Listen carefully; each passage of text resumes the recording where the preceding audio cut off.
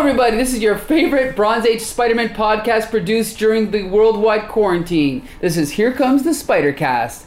I am your co-host, Mike L., and as usual, I'm joined by... Joshua Mervell, and today we're going to be talking about Spider-Man comics from December of 1982.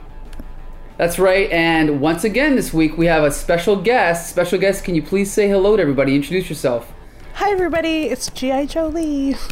Whee! So Yay. you decided to come back, eh? You had so much fun last time, you decided to come back. I just needed to know what happens with Tarantula and Will-O-the-Wisp. Well, then you're on the right... You came to the right place then, right? Right. I mean, right. all bets are off about this podcast after the quarantine is over. That's true. Yeah. Damn it. All right, we'll do our best. So yeah, we're going to start off with Amazing Spider-Man 235. This issue features a mutated tarantula. So Tarantula looks literally like a tarantula now. And then it also features Will-O-the-Wisp. And I, of course, as usual, love this issue, written by Roger Stern, drawn by John Romita Jr. It's a continuation of the ongoing story with these two characters. I got a feeling that Josh and I both liked it, but I'm going to start with you, Jolie, and you can let us know what you thought of this story. Let me refer to my notes. Okay, the art is still good. But it's just, I didn't have a yes or a no for this one. I just had it's still a big fight comic, but at least we got a bit of an origin story. So, it looks like I liked it. I definitely liked it more than the last issue. Really? Okay. Josh, what did you think of this issue? Yeah, I also liked it a little bit more in this one, having a little bit of context for Will-O-the-Wisp and kind of what his whole deal is. Would definitely kind of made this issue a little bit better, and also gave a little bit of context for last issue. And I mean, even all the other issues we've been reading where Will-O-the-Wisp just kind of shows up and does whatever. Right. We kind of get an explanation of like what his powers are. Where his powers came from, but not necessarily what they are. Right. Still, but it's fine. But I also like that we leave on the exact same cliffhanger from last issue. That bothered me. Yeah. It felt like it made the issue feel like it was filler, because we could have picked up right here and you'd really never know the difference, right? Because I not much, like nothing happens in this issue besides the fact that we get Will-O-the-Wisp's backstory.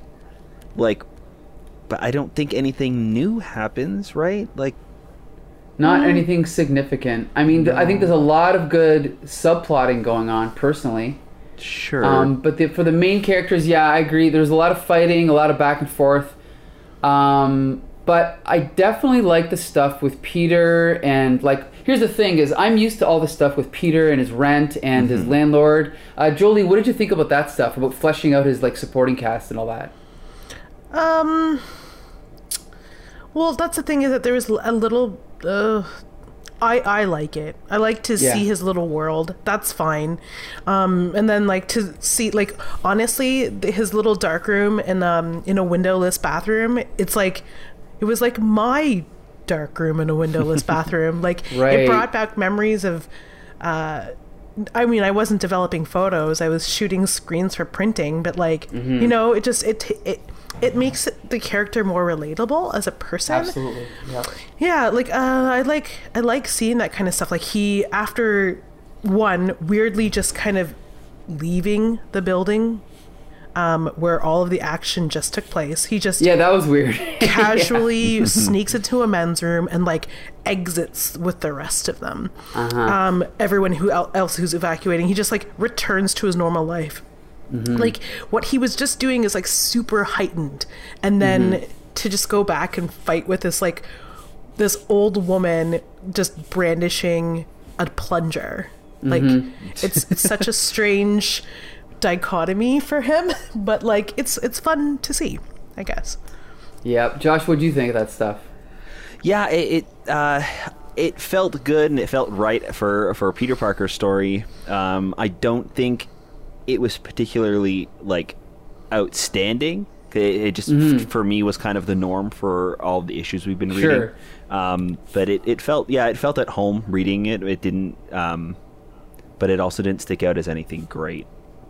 But Well, the way I see it, for some people, especially only older readers, they complain about Peter sort of always being in the same situation of always needing money, always having to sell his photos, always screwing up, always being down on his luck. The way I see it is, it's like Charlie Brown kicking the football. Yeah. Lucy's always going to pull it out. And the day that Charlie Brown kicks that football, it's like the strip is over. Like, that is the joke, right? No matter how many times you read it, it's always funny.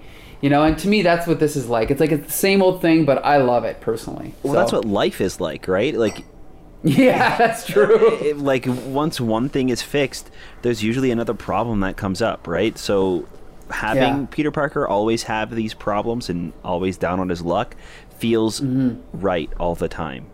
Right. At least for me. Like, it just... I can't see it happening any other way. Right. Now, okay, so another thing I really liked about this issue was the recap we get building up, sort of explaining Roxxon Oil and the Brand Corporation, okay? And one of the reasons I liked it is because a lot of these stories, not only have I read, but we've read on Quasar Chronology, right? Right. So, like, on digital page or original page 12, we get flashbacks to Thor and Orca, which I haven't read. We get Hawkeye and Manticore, and then we get the Project Pegasus story, which we covered. Yep, Deathlock. We covered the Grapplers, and then we covered the Nth Man. Like, personally, I love, and then the Serpent Squad. We've just come across the Serpent Squad, like. And then even this Iron Man story with Centurion, I just read that because I went back and read all the early 80s Iron Man. So I personally love this stuff. Julie, is this stuff confusing to you? Is it boring? Or does it make you want to go out and read those stories? It is all of the above. It is confusing. It is boring. It makes me not want to read any of the stories that accompany it. It actually resulted in me skipping this entire section. Yikes. Okay. Wow. I mean, I looked, I glossed over it because I liked the way that they narrated it, I guess, with his little, like, non-corporeal head. Yeah. But that was, like, the only thing that I kind of liked about it. I was just like, oh, okay, well, this is all stuff that I'm going to have to catch up on. And this is what I really honestly don't like about comics is they're, like, a lot of comics that a lot of Bronze Age stuff, like, there's a lot of see issue or don't you remember this happened in? It's like, no, I don't remember. So feed it to me. I personally, I'd rather see those notes at the end as end notes. Well, though. But, Josh, what's your take on it? Does it make you want to go out and read them? So, I have read quite a few of these that they're talking about and referencing in this flashback. So for me, I enjoyed it this time, but I don't think I would have if I hadn't. Well, yeah, I definitely don't think that the way that the information was given was necessarily stellar, but I do think it's cool if you were a reader of Thor and Avengers and Iron Man and Spider-Man and Marvel 2-in-1, and then you came to this issue, once you realize that everything's connected together, that's a pretty cool thing to see, I think, to be like, oh my gosh, all these things are connected, Yeah, I think that if it were an event issue, like something that you went into knowing this was going to be like this one connecting thing, it wouldn't be as bad. Right. Like if you're like, okay, if I can, let me compare this to the movies, for example, like in Endgame or Infinity War, you understand that there's a bunch of stuff leading up to this point. So if you go in blind, not knowing anything, you know that you're not going to get all of the pieces, right? Sure. But if you go in and watch Ant-Man and they stop the movie to explain what's happened in all the other movies, you're kind of like, is this information needed? Like, sure, yeah. It might be fun for the people who have been watching all of the movies leading up to this point to like see it and like, oh, I get that, like I understand that, like this is really cool, it's all connecting. But for the people who haven't, it's kind of just like something they have to push past to get to the rest of what's going on. Right. So I definitely see both sides. I enjoyed it because I have read a lot of these issues, but I don't think this is something I would want to see on a regular basis. Okay, good point. Okay, right. So So basically, I definitely recommend this issue. It's another good chapter in the ongoing series by John Romita Jr., written by Roger Stern. Jolie, would you recommend this issue? Yeah, I guess. If only to unconfuse yourself about the last issue, about issue 234. It's, I guess it's necessary, but like, you know, get right on 236 instead. Okay, good point. Josh, what do you think? Yeah, I feel like just this issue alone, I would not recommend like by itself. But I bet with 234, 5, and 6, it will feel like more of the full story, and I would recommend that as a whole. If that makes sense. I haven't read 236 yet, so who knows? But yeah. I feel like that's where this is all going to end up leading up to. Yeah. All right, and we'll find out next week. So until then, let's move on to Marvel Team Up number 124. And Josh, do you want to take it away? Sure. So again, we have another really kind of all over the place issue. We have Professor Power. He wants revenge on the X-Men and Xavier, so he starts picking on Beast, who is trying to reconnect with his parents. His mom is kind of distant and isn't accepting him being the Beast. Spider-Man ends up running into them after Power Man and Beast start fighting each other, and that's how he's part of the story. Really no other reason that I can remember. And by the end of the issue, Professor Power stops destroying him stops trying to kill Beast because his mom steps in the way, and he remembers his relationship with his son, and that's why he's doing this, right? So yeah, it sure was an issue. Yeah, I have very mixed feelings about this, but first I want to know, Jolie, what did you think of it? So I think I'm just like a huge supporter of like the more quote unquote human side of these people, like these superheroes stories. So to me, I liked this one in a really weird way. Like, I've never really been a big fan of the Beast, but I also don't really know a lot about him. I've never heard of Professor Power before, so kind of shoehorning him in there, I kind of wanted to know more about his medieval castle more than anything.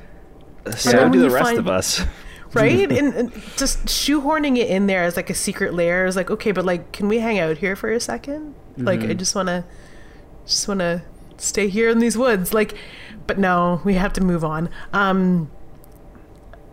I think if they would have omitted the Aunt May story, which, I mean, they couldn't have done because it's a Spider-Man. It's ultimately like, does a team up always have to include Spider-Man?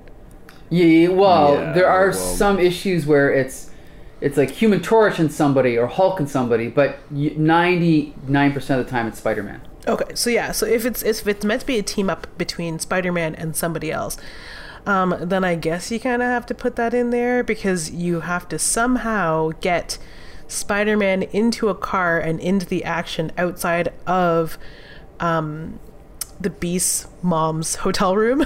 And it takes a really strange turn, but honestly, like, okay, and these are the things I liked this issue. I really did.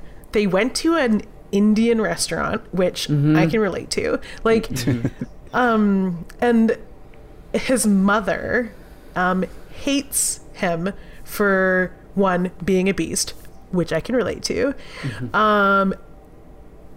And then his father's like, you know, I'm not really into it either. You're not the CPA that she hoped you were going to be. Like, you were hoping he was going to be an accountant. Like, he can technically still be an accountant. Like, he's just blue and furry. Yeah, true. Yeah, he's still a professor at this point, right? Like, at this point, is he teaching at Xavier Academy? No, because right now he's not actually in the X-Men. He's in the Defenders, I think. Oh, right. Okay. Yeah. Okay, so the last, I mean, so many items, so much relatability in this character that I was like, why haven't I read Beast more? Like, he swings out of every room. Like, he swings out of the restaurant on a chandelier, which I can relate to. Like, so much good stuff. You can relate to swinging out of a restaurant on the chandelier? Can't you? Oh, man, I guess I just haven't been going to the right restaurants. I mean, you just gotta look up. Well, here's the thing: is I actually. The Professor Power stuff to me is completely forgettable. It's the subplot that makes this issue good, right? Like all the stuff with Beast and his family and Aunt May and Peter, and like I do appreciate that part of it. But the thing is like this particular way of having someone be prejudiced against the Beast because of his appearance. It's just the problem is I've seen it done better by Louise Simonson and Grant Morrison, and so I thought it was really unsubtle the way it was done here. How his mother's like, "Don't touch me, you disgusting freak!" Like that's a little bit unsubtle. And then, but then to have the father give the big speech, and then instead of Beast feeling like he should be crying at this point, he's like, "Well, I'm going to go talk to her." He just leaps out of the room and I'm going to go run down the street and convince her, that I'm actually not a monster. I don't know. I just thought that was really forced and unrealistic. Yeah, his speech wasn't really like uplifting for him. He was pretty much just defending her, and he's like, "Wow, you sure are right. I'm going to go try and patch things up." It just like right. It didn't. I like the idea that they're going for. Okay, so Marvel Team Up did this really well with the Gargoyle. When Spider-Man teams up with the Gargoyle, it was so good. Jolie, if you kind of enjoyed this and you like this kind of like weird story where it's more of a character study, a few issues back, it's a Marvel Team Up with Spider-Man and Gargoyle, and it's so good. Gargoyle is a character I've only like seen in like the in like books. I haven't actually read any issues that he's been in, so I thought, I was like, oh great, another Marvel Team Up with a random character. It was so great. It was like really like a deep character study with him, and like there wasn't really much like big bad guy coming in starting a fight. It was really good, and it really dealt with like a lot of personal issues, which I felt like this was going for, but it just didn't work. Especially the Professor Power stuff. Like, okay, so Professor Power, again, he's another character that's a reoccurring Marvel Team-Up villain. And he's been awful up to this point. Like, all of his stories that he's been in have, like, really been, like, crummy. He's teamed up... He's been in issues with Wolverine and Xavier and possibly another one.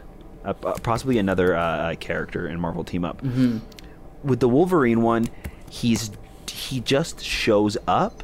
Like, the castle just shows up out of nowhere. They don't explain who Professor Power is or what this facility is in the middle of nowhere. Like, the amount of context they give the castle in this issue, they've given it in all the other ones where they introduced him. Like, it's just so random. Like, all of these guards are robots. I forgot about that. They don't even. I don't think they really talk about that in here. But like all of the Roman soldiers, they're robots. Like I don't. I don't get it. Yeah.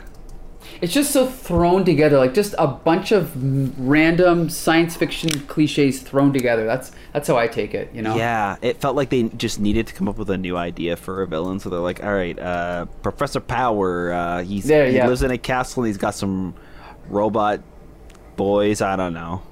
Right.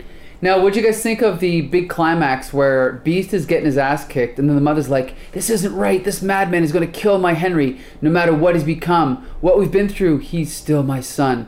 Still my son!" And then she runs out the door. And then, of course, at the end, we get the 80s sitcom happy ending where they're all a big, loving, happy family now. Jolie, what'd you think of that? It's not super unrealistic. Again, in items that Jolie can relate to, like every time I see a fight that has nothing to do with me outside of the bar, I go running. Okay. And somehow I can inject my personal thoughts and feelings to stop the fight. This is exactly what she's doing, isn't it? Just interfering where she really shouldn't be interfering, and who can't relate to that on a daily basis? Fair point. Okay. Josh, what do you think of the ending? I think that it was a good ending for I feel like we didn't get enough of a resolution before this for her to run in and protect him.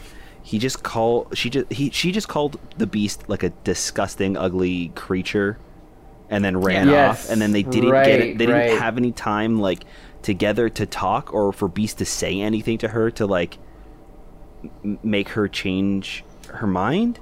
You know what I mean? Like there was no like time for that to kind of sink in that it's still her son. So the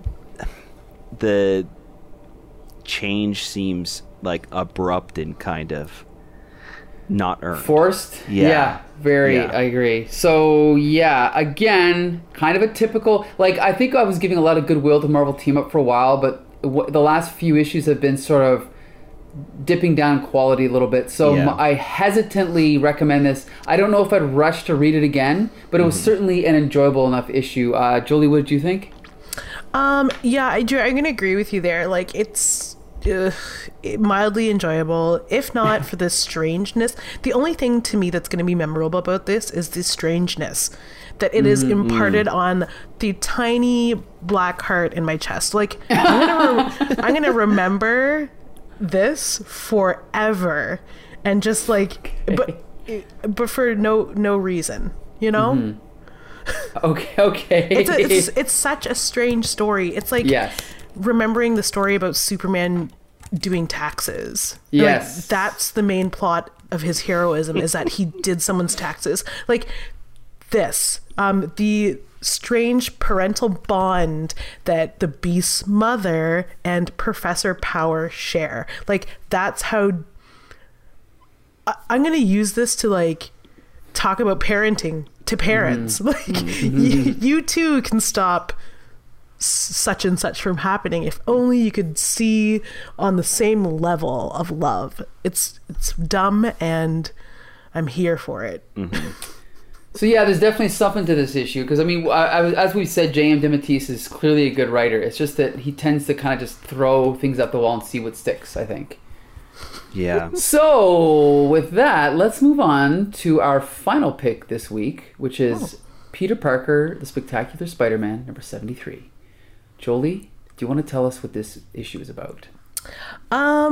I could do that, except for the only notes I have for this one is what? Question mark, exclamation mark, question mark. All right. So, I mean, I could try. No, I can't. I'm looking at this now, and I'm like, you know what? I can't do it. Okay, I'll do my best. Okay. Or Josh, did you want to? No, go ahead. Okay, I'll try. So I'll just say quickly that I love this splash page so much that I posted it on like a Facebook page, and I tweeted it.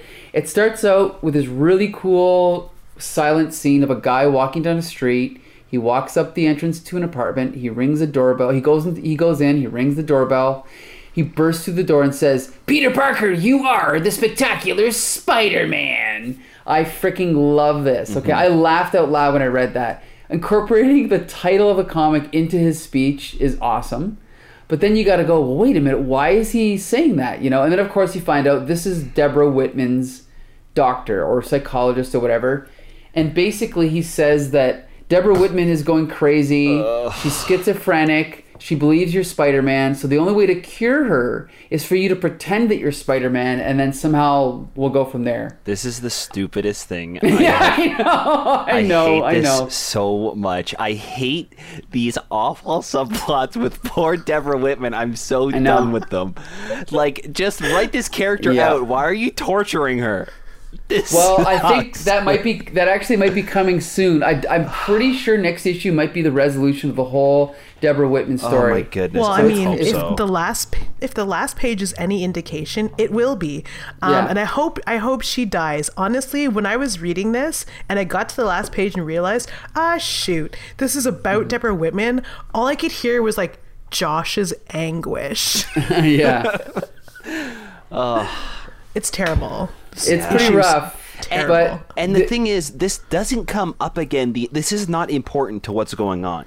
Like, this has nothing to do with this issue. And then at the end, we get another little, like, a couple of panels where he calls the psychiatrist at the end. Like, it just doesn't.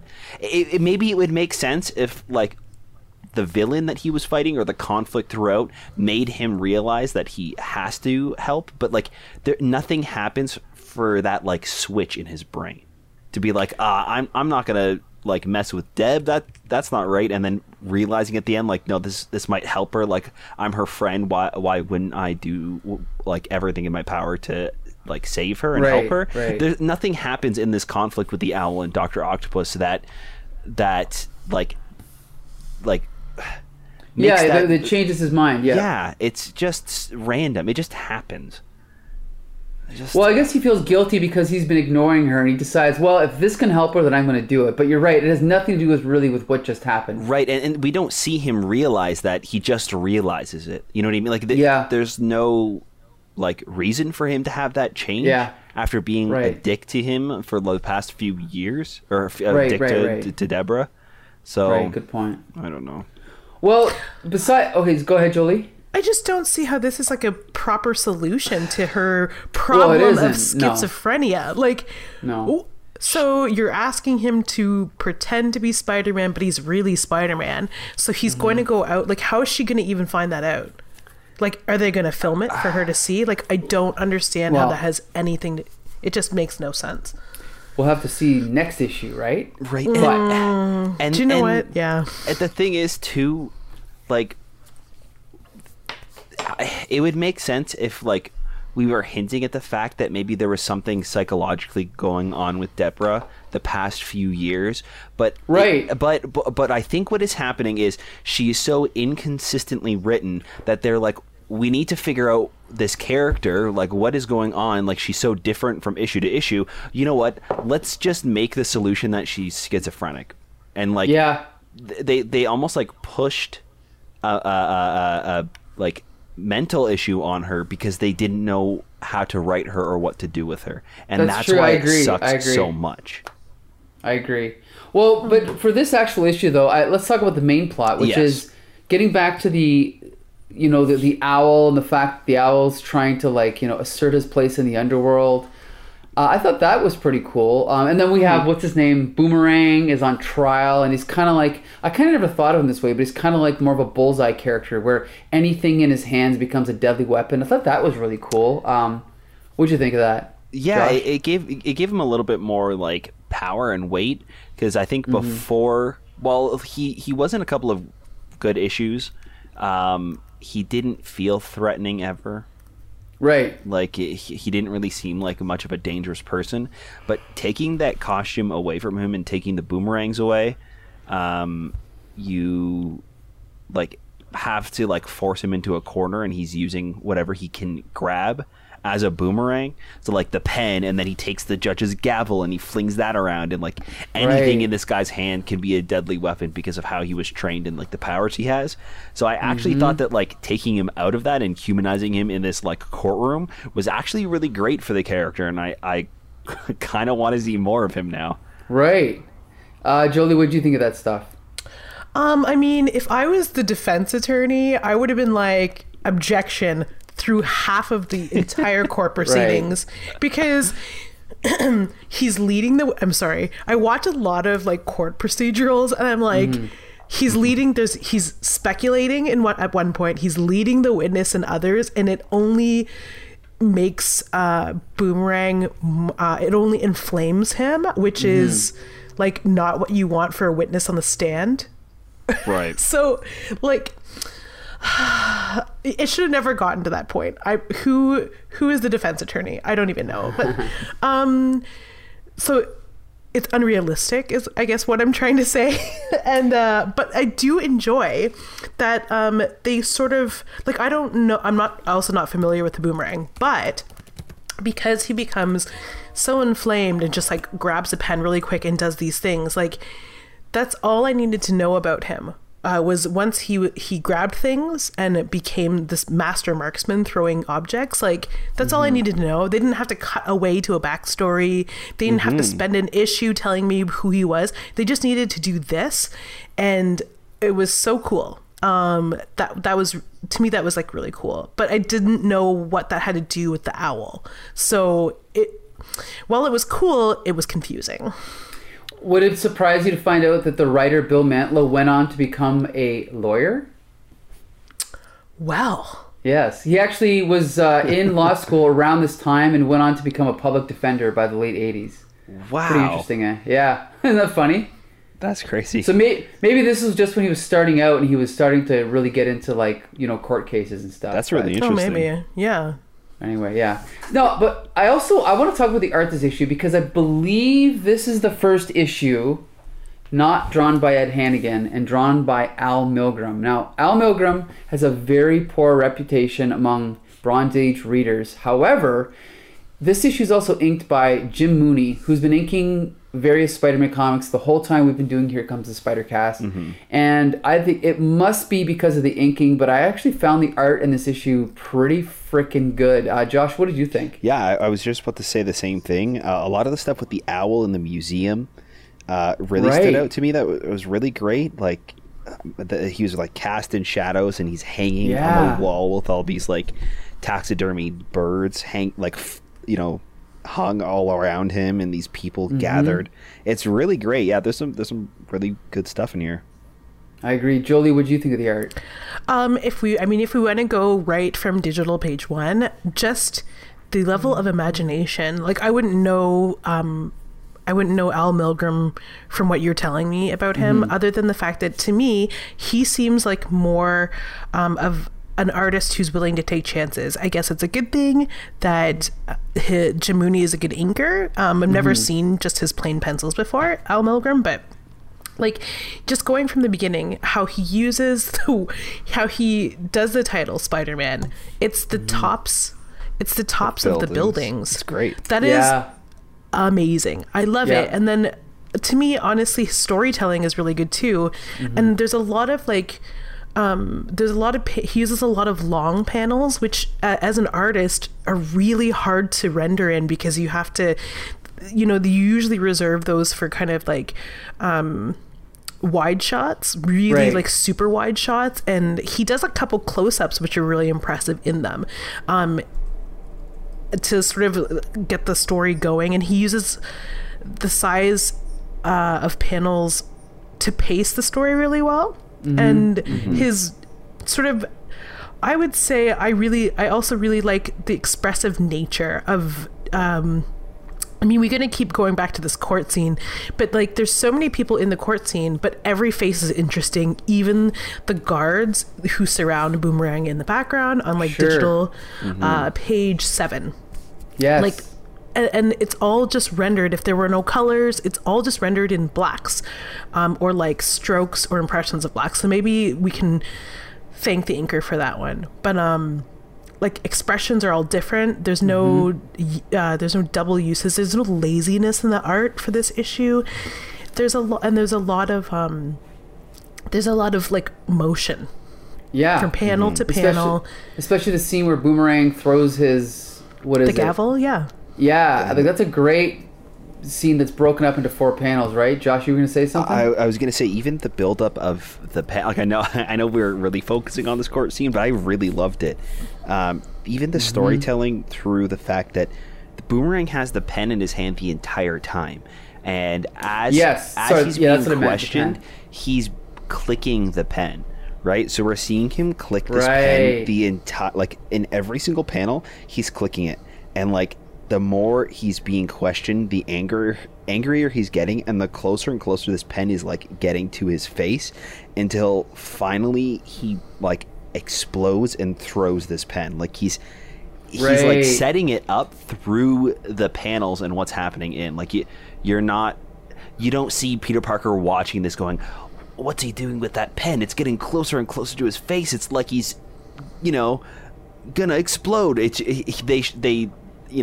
They tell it through the panels, which is great. I love it. You're right.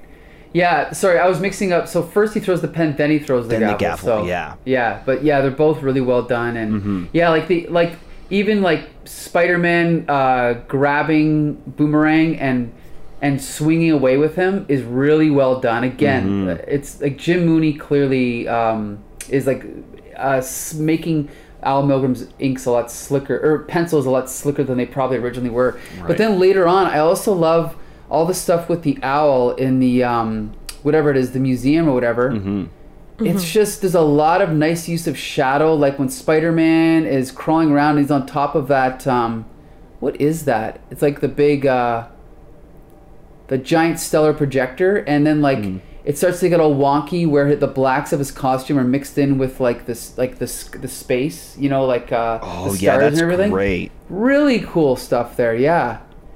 It just it just makes for some nice looking pages. I'm just really surprised. There's another great shot where he crawls inside the ribs of the Brontosaurus, and again Al Milgrom splits up the image into 3 panels. Right? It's again probably a trick I'm assuming he learned from Jim Starlin.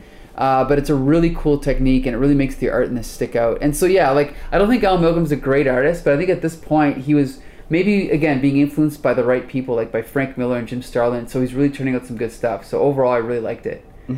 Yeah, even when like the figures aren't as strong, I think the storytelling has really improved through the art. Like, even if the anatomy isn't always right, like you still understand everything that's going on. So I absolutely definitely enjoyed the art this issue. Yep, so I'm going to say, once again, I recommend this issue of Peter Parker, The Spectacular Spider-Man. What about you, Jolie? If you give a good goddamn about Deborah Whitman. Yeah. Maybe don't read this one. Or, I mean, read the first 2 pages and the last page, but that's it. I guess I can recommend it. If it's part of an ongoing saga, a saga I don't know what of, but I will recommend it for the art alone, as a good study of what action looks like on the body and throughout visual, like the visual storytelling medium. It's just a really good example, I think, of all of that. Right. Like the compositions are wild and fancy, and I can recommend it for the art alone. Excellent. All right. Well, and Josh, what do you think? Would you recommend this? Yeah, I definitely would, with the caveat of like having the Deborah Whitman stuff at the beginning and end. Like I really don't like that side story and everything that's going on with her, but the right. like actual meat of this story is pretty fun. I really like how Doc Ock at first comes in to kind of like put the owl on blast and be like, you know what, this isn't working. I've pretty much tricked you into doing this, and now that I don't need you anymore, we're done. Spider-Man, swoops in and he's like, you know what, let's put our differences aside for a second. He throws in a couple punches. He realizes that Owl and Spider-Man are going one-on-one. He's like, you know what, I'm washing my hands of this and let my 2 enemies take care of each other. And he like splits. It's great. So there's some really fun stuff in here. Again, with Spider-Man going into the Hayden Planetarium is really cool. I always love when they're in real places. Yes, me too. So I love it. Seeing that little note. I don't even think any of the characters say it, but just in the background you see the sign on the door saying Hayden Planetarium. So yeah, that's pretty cool. I agree. So overall, a pretty strong week for Spidey, right, guys? I think. Well, maybe more so for us than for Jolie, but considering next week is the resolution of the Deborah Whitman saga, I think you're gonna have to come back again, Jolie. What do you think?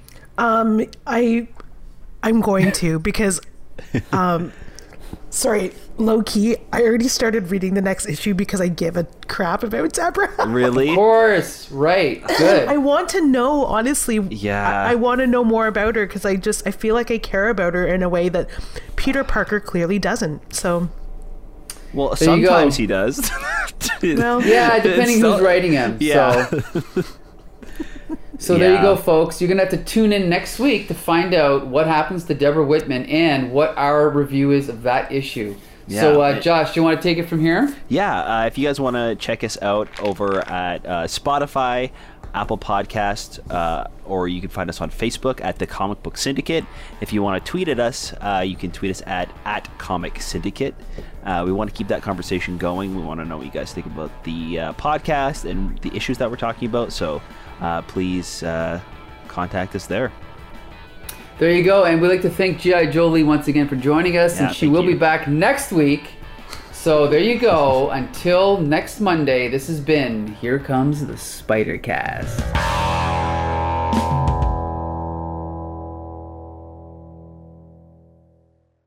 Grab a 30-day free trial of Live by Live Plus, and you'll get unlimited skips, commercial-free music, and all of the podcasts and live streaming events you can handle. Visit livexlive.com/podcast1 to learn more and start your free trial.